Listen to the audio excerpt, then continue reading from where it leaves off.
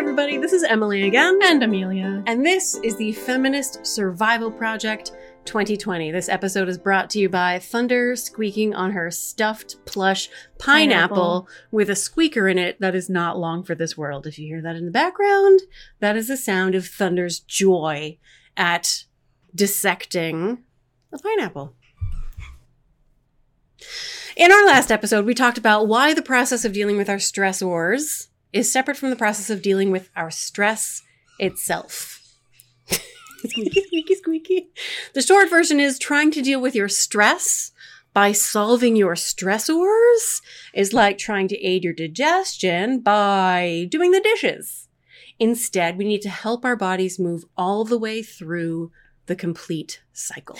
So if solving actual stressors isn't enough to deal with the stress in your body, what does deal with it?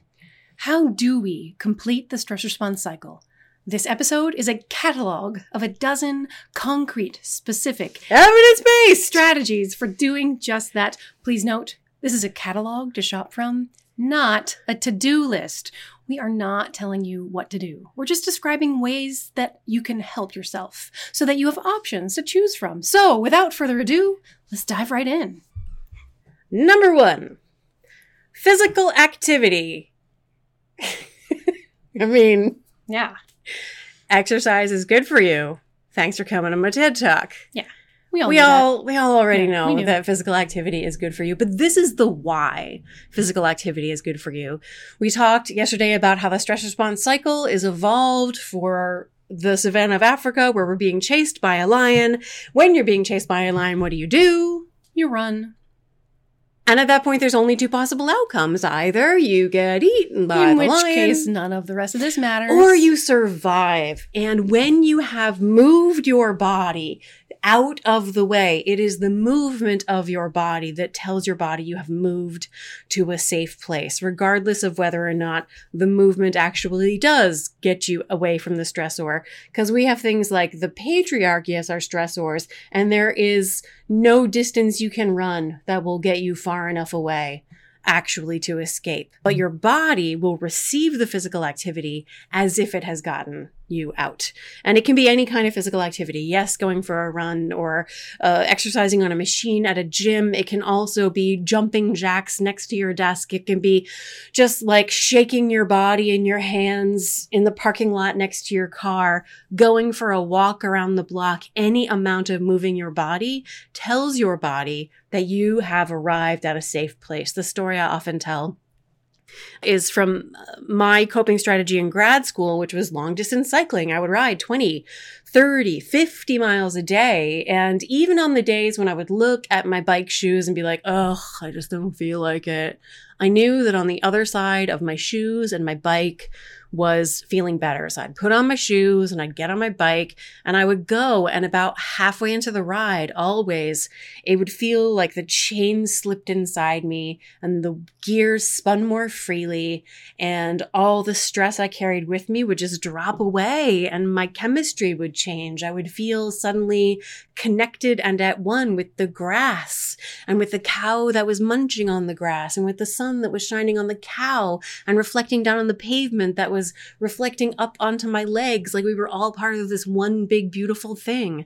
That is stress completing its cycle through physical activity. People do ask us, how do I know if I've completed the stress response cycle? You have that big feeling. And Emily gets that feeling from exercise. I do not. And this is an individual difference that we possess. Some people find this really easily from activity, and some of us, like me, just do not. I have never felt at one with the cows from any kind of physical activity, but I have experienced that feeling. It just didn't come from physical activity, and happily, we're going to give you 12 different evidence-based strategies. So if physical activity has never given you that sensation, that's fine. Exercise is still good for you, but maybe it's not the only thing that you need to be doing in order to complete the stress response cycle. In fact, number 2 is sleep. Sleep! Yeah. We're probably going to have 2 whole episodes just about sleep and rest. But for now, I just want to give you some of the basics. The reason sleep completes the cycle is that during our REM sleep, you experience dreaming. Part of what happens during dreaming is that your brain processes emotional experiences you had during the day and have had during your lifetime. In your NREM, non-REM dreaming, it's sort of like a Marie Kondo tidying up of the day's events. It decides what you want to keep and what you want to let go of, what you're going to carry forward and what you're going to leave behind during your non-REM dreaming. And then during REM dreaming, that's when your brain decides where it's going to put the stuff that it's choosing to keep. And that's when it goes through those emotional processes. Nightmares are sometimes a product of this emotional process. And what a gift those dreams are, because it means your brain is doing that work for you without your having to be there for it. Sleep is good for you. There are 3 sort of individual differences to pay attention to make sure your sleep is as good as it can be. One is the number of hours you need. 95% of people need between 7 and 9 hours of sleep. I'm a 7.5 hour sleeper. Amelia's a 9 hour sleeper. If she only gets 8, she really feels it. If I only get 6, the whole world feels it. And I certainly do. It's one of the primary triggers for my migraines, actually, is getting inadequate sleep. So know how many hours of sleep you need. Needing a number of hours of sleep does not mean that you need all of those hours in a row. This is the second individual differences dimension to be aware of. What kind of segmentation feels right for your body? The consolidation into like 8 solid hours of sleep is not naturally how we sleep. It's a byproduct of industrial capitalism where companies benefited from us consolidating our sleep into 8 solid hours so that we could consolidate our work time and be timed to the factory whistle.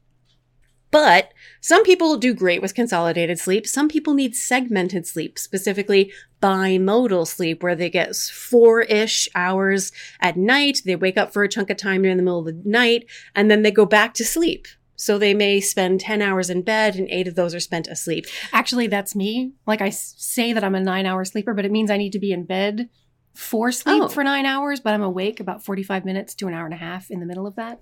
Yeah. And that's normal. That's that is healthy sleep. That's a good night's sleep for me.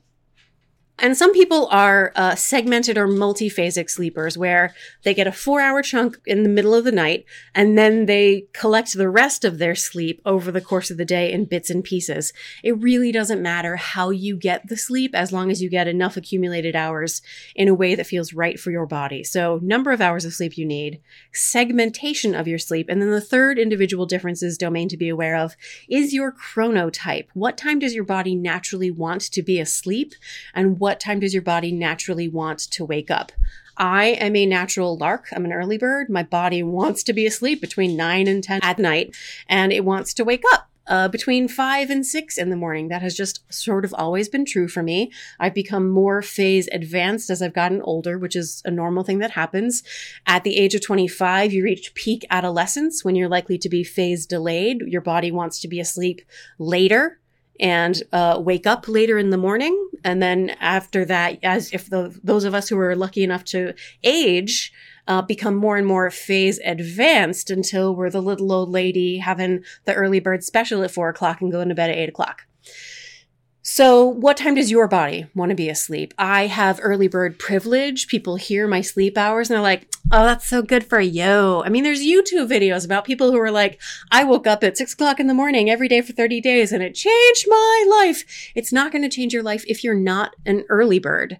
If you're not a person whose body wants to wake up at that time of day, it's just going to make you miserable. For example, Amelia. Yeah, I taught high school for 5 years when I had to be at work at 7 a.m., which meant getting up mostly at 5:30 to like get ready and leave my house by 6:30 to be at work by 7, when my body really doesn't want to be awake until 9 a.m., especially because the years I was teaching, I was 22, 23, 24, probably the years when I was the latest sleeper of my whole life. Since then, actually, my clock has advanced a little bit and I'm more of an early bird, but if I have a choice, like in the summer when I'm on vacation, my body definitely wants to sleep at least till 8 still. So those are the night owls, the people whose bodies naturally want to be in bed around midnight and wake up around 9 o'clock in the morning. Our brother is a super night owl. His brain wants to be asleep around 2 or 3 in the morning and not wake up until 11 in the morning or noon. It's really difficult for him to find a workplace that will work with his natural body clock, which is why it's a privilege to be an early bird. What we would really love is a world where everybody's chronotype is respected and they can find a way to participate in the economy in a way that does not cause them to sacrifice their body's natural needs. That's another episode. For the time being, you know that sleep completes the stress response cycle. You need to get an adequate number of hours of sleep. Know that segmentation of sleep is normal, and know that you have a specific chronotype. And if you can possibly work with it rather than against it, you're going to feel better. That's number 2. And if you're like, I don't know what about any of that stuff is true for me, and I don't even know how to find out how that's true for me, there will be additional episodes about sleep, talking more in detail about how to trust your body and to understand how and why it talks to you. But that'll be another episode. Number 3, breathing. This is an intervention that's another one of those things where it's like, surprise, breathing is good for you. Obviously, you have to breathe just to stay alive. It is a literal sign of life. And you probably also know that every time you inhale, you activate your sympathetic nervous system. And every time you exhale, you're activating your parasympathetic nervous system. That's the rest and digest, sympathetic fight or flight. Parasympathetic, rest and digest, every inhalation, every exhalation, and that this is why the breath is a symbol of the yin and the yang, the light and the dark, the oscillating cycle, the mutual interplay of opposites that is the Tai Chi, that is the nature of the universe, the nature of community, the nature of you and your relationships and your body. It is a fractal representation of how you exist in the world, both inside and outside. Breath is not just your life, but a fractal representation of all of existence. And when you engage with your breath, you are engaging with all of existence. It's a metaphor and a literal biological necessity that represents the wholeness of existence. Dude. Yeah, it's big. It's a big deal. You need to do it. That's one of the reasons it works. Another simple reason why breathing works is that if you're paying attention to your breath, you are not paying attention to the things that are stressing you out. And you can find breathing exercises to be led through them all over YouTube, lots and lots of meditations. And we'll put some links in the show notes.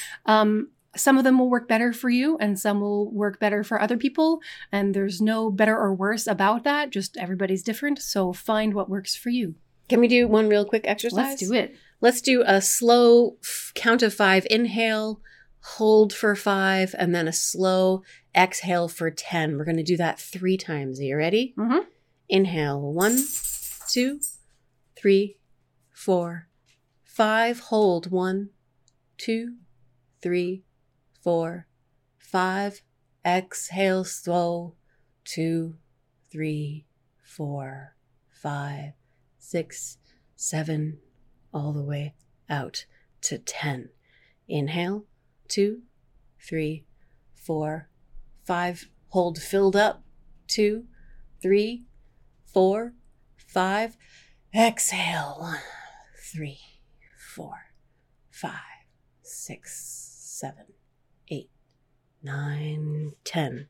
Inhale, 2, 3, 4, 5. Hold 1, 2, 3, 4, 5. And exhale 2, 3, 4, 5, 6, 7, 8, 9, 10. And there. Don't you already feel just a little bit better? Breathing is a lovely, gentle way to approach completing the stress response cycle. If you're new to the process and don't want to dive in too deeply for fear of getting into some darkness, breathing is a great gateway. Breathing is also a great way to just skim off the top, the very worst stuff so that you can continue coping until you can get access to something that'll do a little bit more deep work. So breathing, that was number 3. Number 4. Imagination. I love this one. Imagination. Oh, sorry. I particularly like this one because it's the first one that I discovered really works, gets me to that place of feeling one with the cows or whatever, that sense of having completed the stress response cycle, imagination is what got me there. And here's how I did it. I was already a regular exerciser because people told me I should, and I do what I'm told. So I'd get on the elliptical machine, but usually I'd watch TV or listen to an audiobook. And when I learned imagination can complete the stress response cycle, I would imagine myself as Godzilla trampling the state land grant institution where I got my doctoral degree. So I'd be on the elliptical machine, whoosha, whoosha, whoosha, and thinking, rom, rom, parking lot, rom, rom, bursar's office. And it was so satisfying and so relieving that I got to the end of my workout. And ordinarily, I'd be hot and sweaty and tired. And I was hot and sweaty and tired. But in addition, I felt elated and strong and ready for whatever came next. And I had never felt that before. I didn't change anything about what my body did. All I did was engage my imagination through a story, through purging a rage and an anger and a success, getting to a place of heroic, I don't know, winning at the end. And it makes sense that your imagination would be able to complete a stress response cycle because we already know that your imagination can activate a stress response cycle. Anyone who's sat there and felt sweaty palms and increased respiration rate just worrying about things that are not currently happening knows that your imagination activates a stress response cycle. This is a way to harness the power of the imagination to complete those stress response cycles. And relate to that is our next intervention, which is creative self-expression, which is taking your imagination and yourself and who you are and making a thing out of it. Yeah. Make any kind of thing. It could be all of the arts, which exist in our society as a cultural loophole where you're not allowed to feel strong feelings or express strong feelings out in public. Like you can't whoop and holler in line at the grocery store. People will be worried about you if you do that. But if you whoop and cry on stage or in a dance or while you're singing, that is an appropriate place to do it. Take advantage of this loophole. Find a place where you can put those big feelings. And it's not just the arts. It can also just be crafting. I say just crafting because crafts are meant to be useful, whereas arts are meant to be something in addition to useful. But that kind of discernment doesn't actually weigh into how effective it is as a stress response completer. So if you knit or sew or do paper crafting, if you love to cook and you feel like I've made this meal and I'm creating something original, that is the same sensation. It can come from playing the violin just as easily as it can come from fixing up your bike or your car. If you feel like that's a thing that you pour yourself into. Do a thing. Take your broken heart and turn it into art. Carrie Fisher. One of the stories we tell about this is my experience of it. So back when I had a day job, I had a day when 4 students in a row told me that they had been sexually assaulted. Even for me, 4 in a row is a lot. And my job in that moment is to make sure those students had access to the resources they needed in order to be able to heal. I was the first person they had told, and thus I was the gateway to them accessing everything they needed to heal and grow. And I had great confidence that they were going to get that. My job in that moment also is to stay in a place of warmth and calm support and loving kindness and emotional presence. And when I get home from a day like that, I have to find a way to move through the stress that gets activated in my body, hearing these dark stories. Usually what I would do is like go for a run or a bike ride and then take a bath. And my marital euphemism will bring me an apologetic glass of wine and sort of feel bad about men. But this time I had a deadline because another thing I do in addition to this kind of thing is I write romance novels because it is good for my mental health. Here's how I know it's good for my mental health. I had a deadline, so I sat down at my computer with these dark stories in my body, and I wrote the proposal scene. I put my hero on his knees. I had him beg to deserve the heroine. I constructed out of these dark stories, I morphed them into this imaginative world for myself where women are respected and valued for their autonomy and praised for their intelligence and creativity. And I could feel it. What this looked like from the outside was me sobbing on my keyboard while I typed, sometimes so hard I could barely breathe. And by the time I got done, I had taken myself, my body, from the place of stress to the place where my intellect already was, of knowing that these students were going to get access to the resources they need and find their way to healing. My body knew because I had assisted it through the process of creative self-expression. So can we put in the link below to a link to go buy Emily's book? You might want to know that her pen name as a romance novelist is Emily Foster, and her duology, How Not to Fall and How Not to Let Go, are available. And we will link to that. Emily won't link to that, but I'll make her do it. How Not to Fall is out of print, so. Oh, no. Oh, no. You'll find it. It'll be fine. So, but this brings us actually very naturally to our 6th concrete, specific, evidence-based strategy for completing the stress response cycle. We're at the midpoint, so let's just quickly review. Okay. Our first evidence-based strategy was exercise is good for you. Physical Thanks for coming to activity. our TED Talk. Yeah. Number 2, sleep. Also good for you. Yeah. That's our second TED Talk. 3, breathing. Isn't it convenient that these are things you already do all the time anyway? Yeah, so now you just like know you how knew. to harness them for more purpose. 4, imagination. Guiding yourself through, or we forgot to mention actually that it can be participating in someone else's creative imagination endeavors. So like when you read a book or watch a movie and you walk out of the theater and you feel like, something different has happened to me. And that's the same thing. Imagination, guiding yourself through a complete hero's journey. 4 was imagination. And 5 is creative self-expression, Making which brings your own us thing. to 6. Crying. Again, this is one where, like, I naturally have always done it. When I was 14, I auditioned for the high school play because, of course, I did. I did not get the part because, of course, I didn't. But I was, like, genuinely heartbroken. And my body was telling me, like, you need to, like, let your body move through this. You need to, like, allow it to happen. So I, like, knelt on my bedroom floor and I, like, sobbed for maybe 5 or 7 minutes. And then my body was just done. It had released it, and I volunteered to join a bunch of production committees. And maybe some of you listening are like, oh yeah, all you need to do is have a good cry and everything feels different.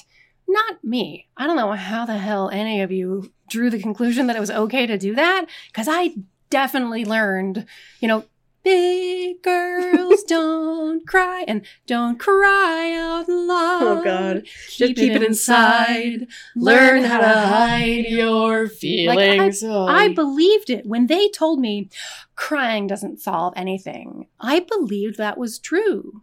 What those people don't know is that though crying may not solve your stressor, it can complete the stress response cycle, which puts you in a better state of mind to address your stressors. So I had to learn how to cry in therapy. Like, it took a woman with a PhD from Yale to explicitly teach me how to cry. And it turns out what I needed to know was that while you're crying, if you're trying to stop yourself from crying the whole time you're crying, not effective. But if you just let yourself cry, don't feed it additional thoughts about why you're crying, what the reasons are. Those are the stressors. You're going to deal with those later.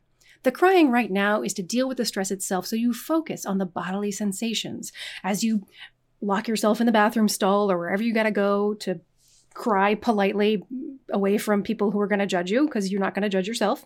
You're just going to sit there and observe. How much heat do I feel in my body? Where's the tension? How much snot is pouring out of my nose right now? And you just attend to the physical experience of the crying, and you cry until you don't have to cry anymore. It takes 5 minutes, 7 minutes, and it's a cycle. It will end on its own. Yes, even if you have not dealt with the thing that caused that emotional flood, the flood doesn't last forever. You just need to go through that cycle, and then you'll be ready to go deal with the stressor. And it will just naturally come to its own end, Or usually in a few minutes. And if it doesn't, that means we need to go to strategy number 7, 8, 9, and 10, which are all connection. that kind of sadness that won't go away, it's a beacon. It's a bat signal that says you need help. You need to reach out to other people to help you get where you need to be.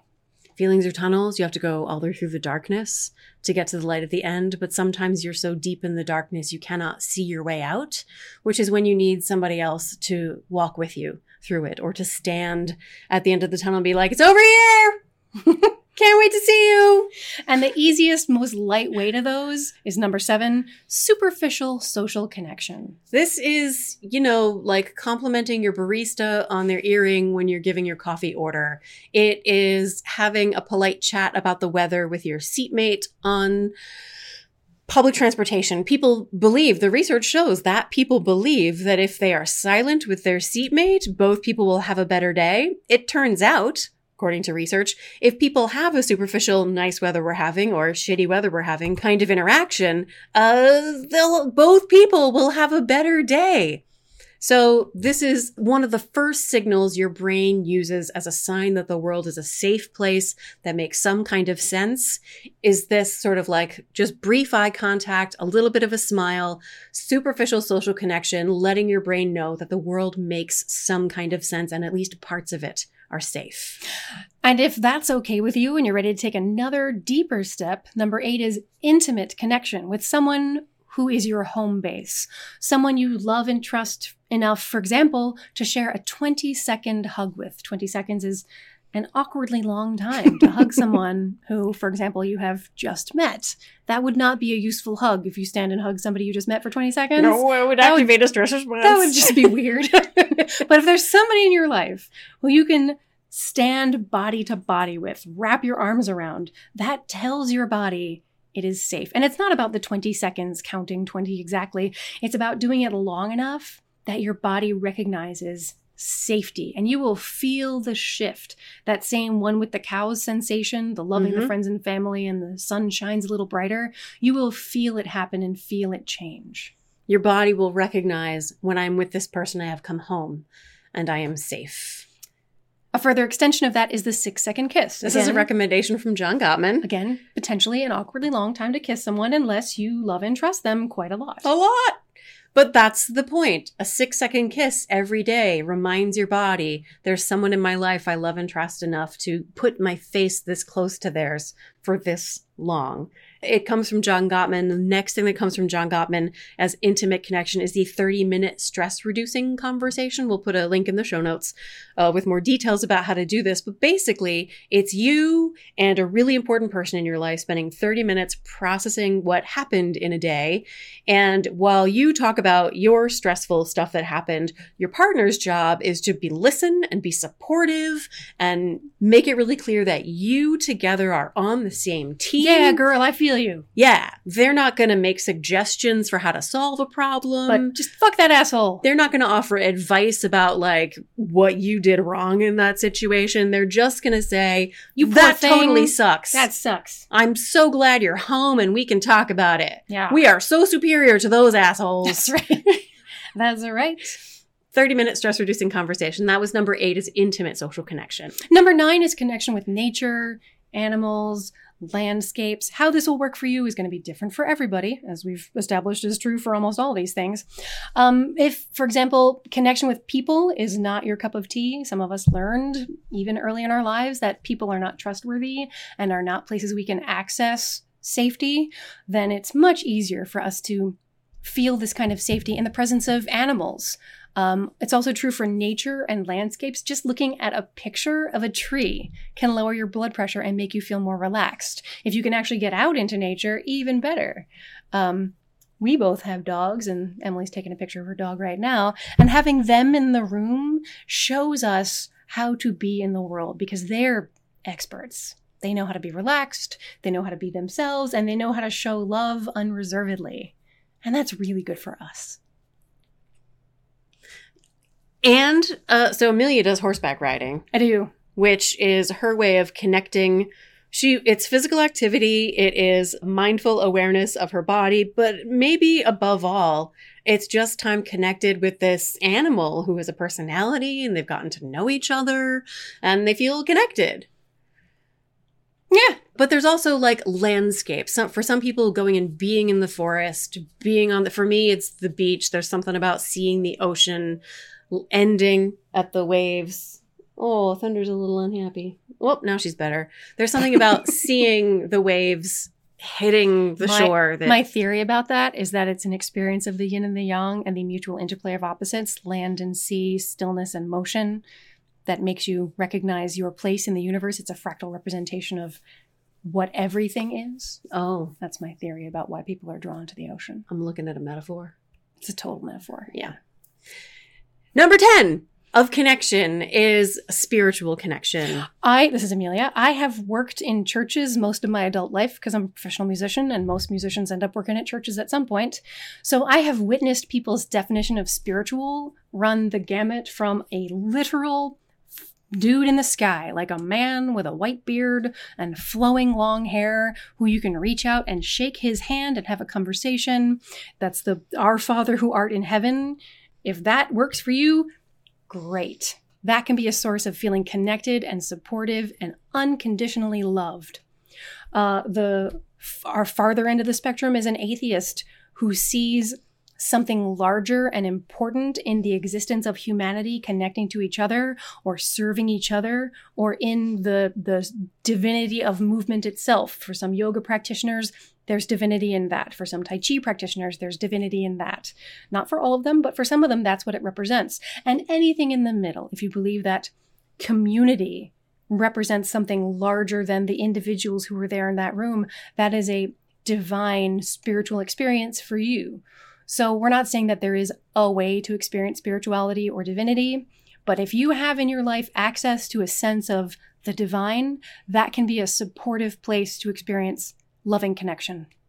You'll notice that fully a third of our dozen evidence-based strategies are some form of connection. Humans are a massively social species. The social psychologist Jonathan Haidt calls us 90% chimp, 10% bee. We're basically a hive species. Human beings are not complete. Individually, we need to move into connection and back to autonomy. It's one of these cycles that we move through. Number 11 is a different kind of connection also, but it's connection you can do by yourself or with other people, and that is laughter. Not the posed social laughter of like your workplace holiday party. Yeah, not the social lubricant kind of laughter. Yes. It is the embarrassing, making strange noises, belly laughter. Yeah. Shifts your chemistry. It's impossible to laugh when you're feeling deeply threatened. And so it's really difficult to deliberately create those sorts of moments. And now we will make you laugh. But now I'm going to try.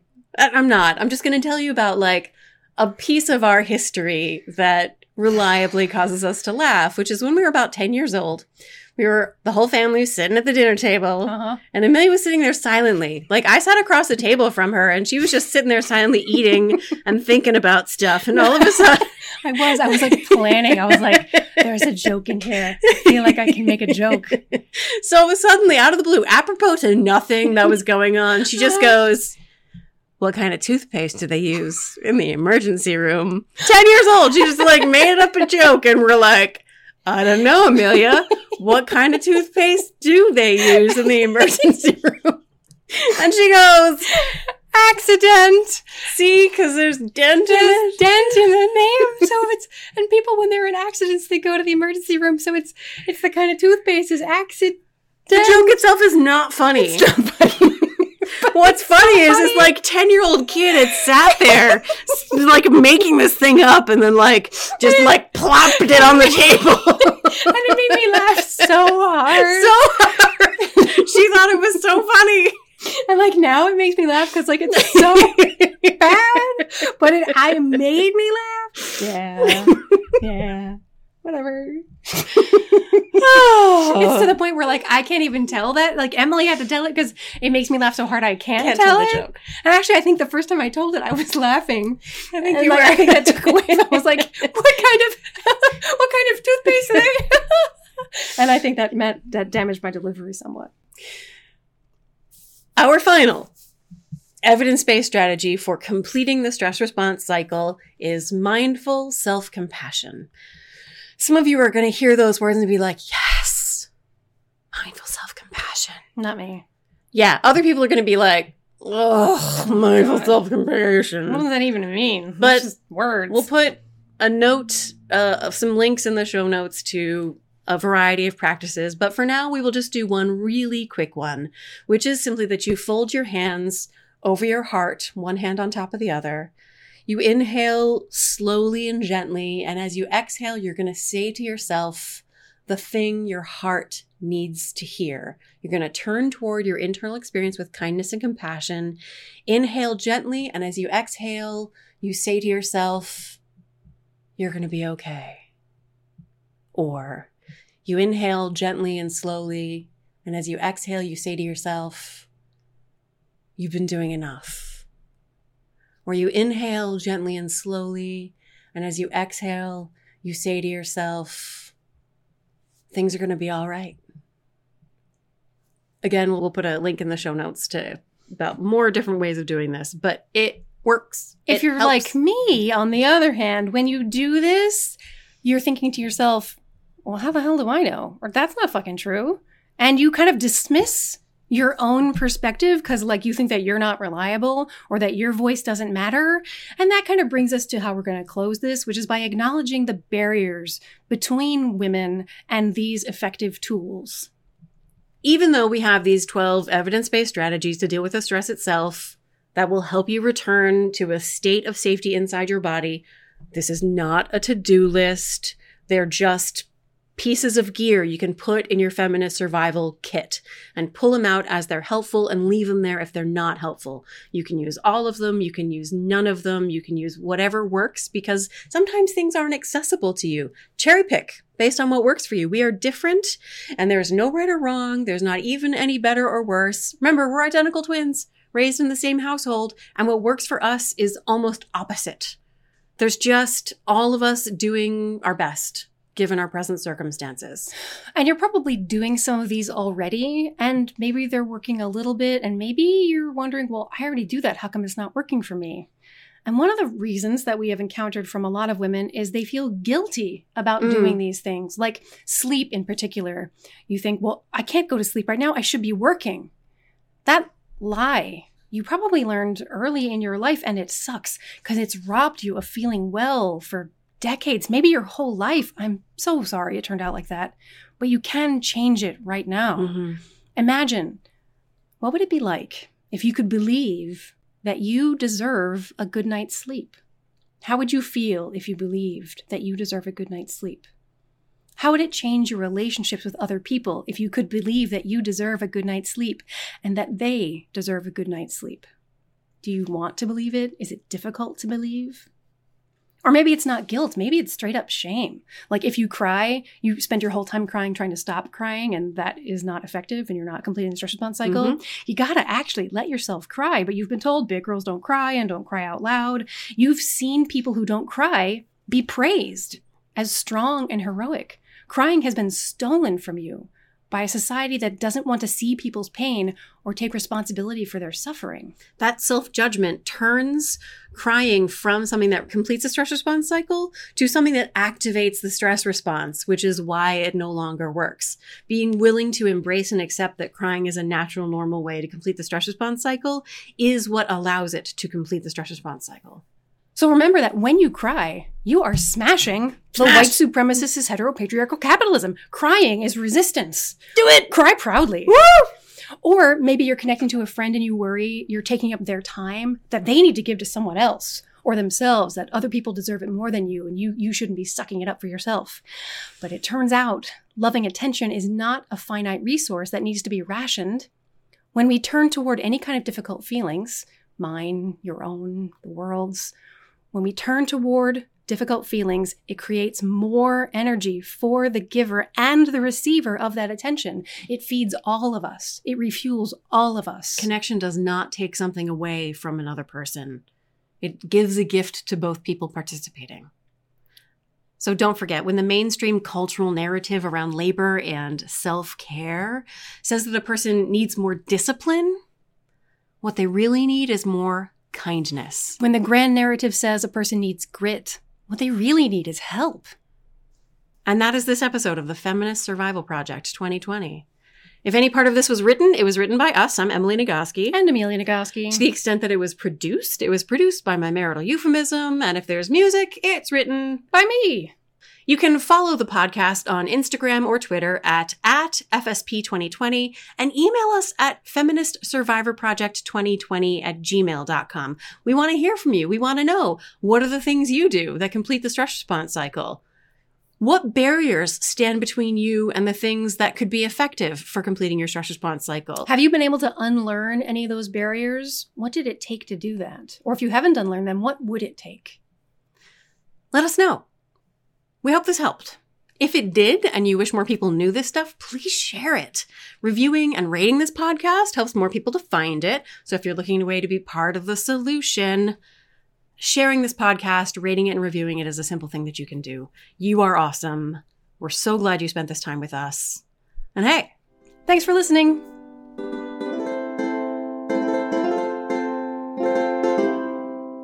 I have never felt at one with the cows from any kind of physical activity.